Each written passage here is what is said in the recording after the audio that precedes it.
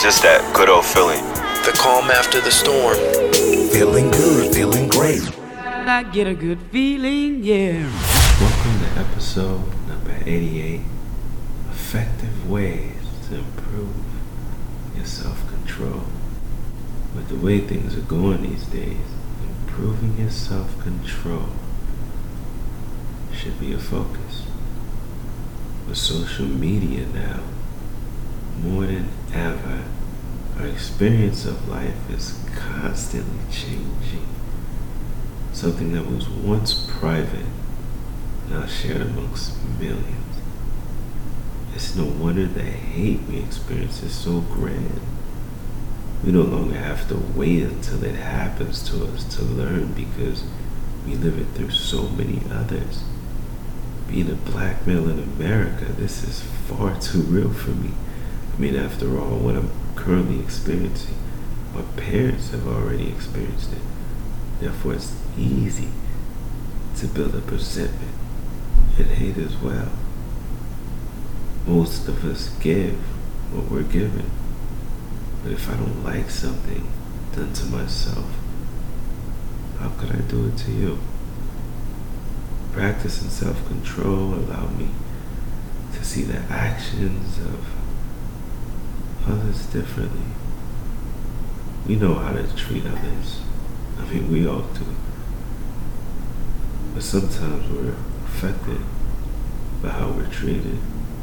Therefore, in turn, we treat them the same. So be aware. Be very, very aware of what is being said. What is the message? I get it. Someone calls you a name that misrepresents who you are. It's only right that it doesn't sit right with you. When false meets truth, there's a conflict. That's because one cannot exist without the other.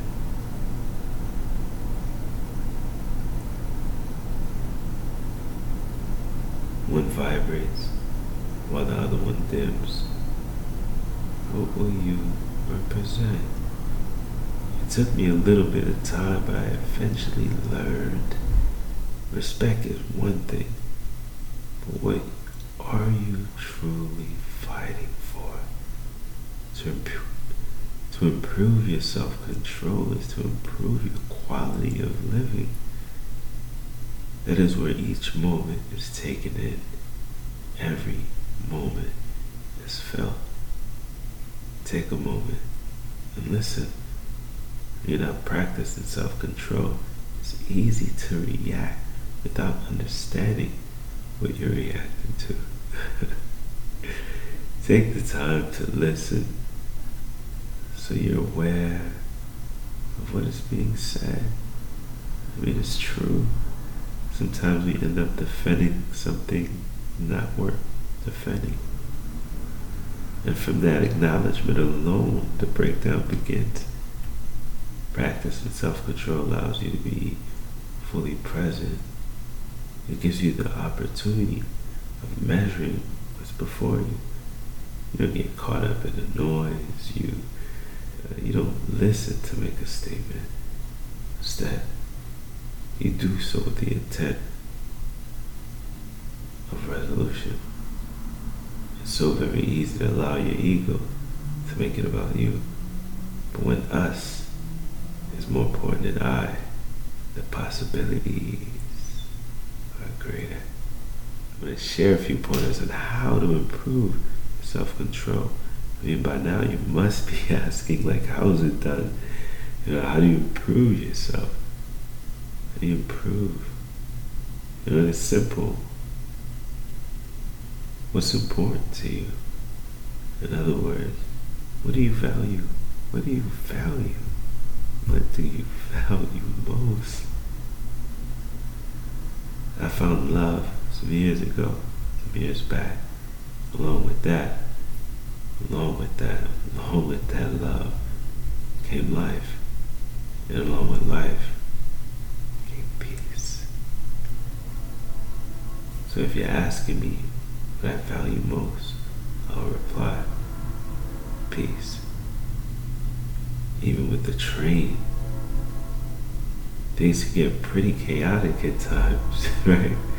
So much so I intentionally stay clear from it all. It makes even easy when I don't own a television. I mean, I just bought my first TV 2 months ago. And even with that, I managed to stay disconnected from the news. That's how important peace is to me. What's important to you?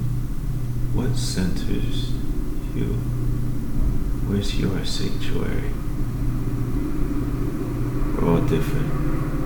We're all different. We enjoy life differently. Practicing self-control enables a space of reason, a space of thought. I always ask myself, what is it at this very moment that's worth me sacrificing this peace that I so love within me? What is worth it? I'll tell you one thing, as soon as that question comes up, I manage to surrender. Because the very moment, of any given moment, means so much to me. No way could I ever sacrifice the entire thing. Fighting by no means is it worth my energy. So once I receive that question, that's gone. Once you improve your self-control, you learn to preserve rather than empty. From what I understand about life, when something is important to you, you preserve it. It's like trying to keep a shoe brand new forever. Life is a beautiful place to be.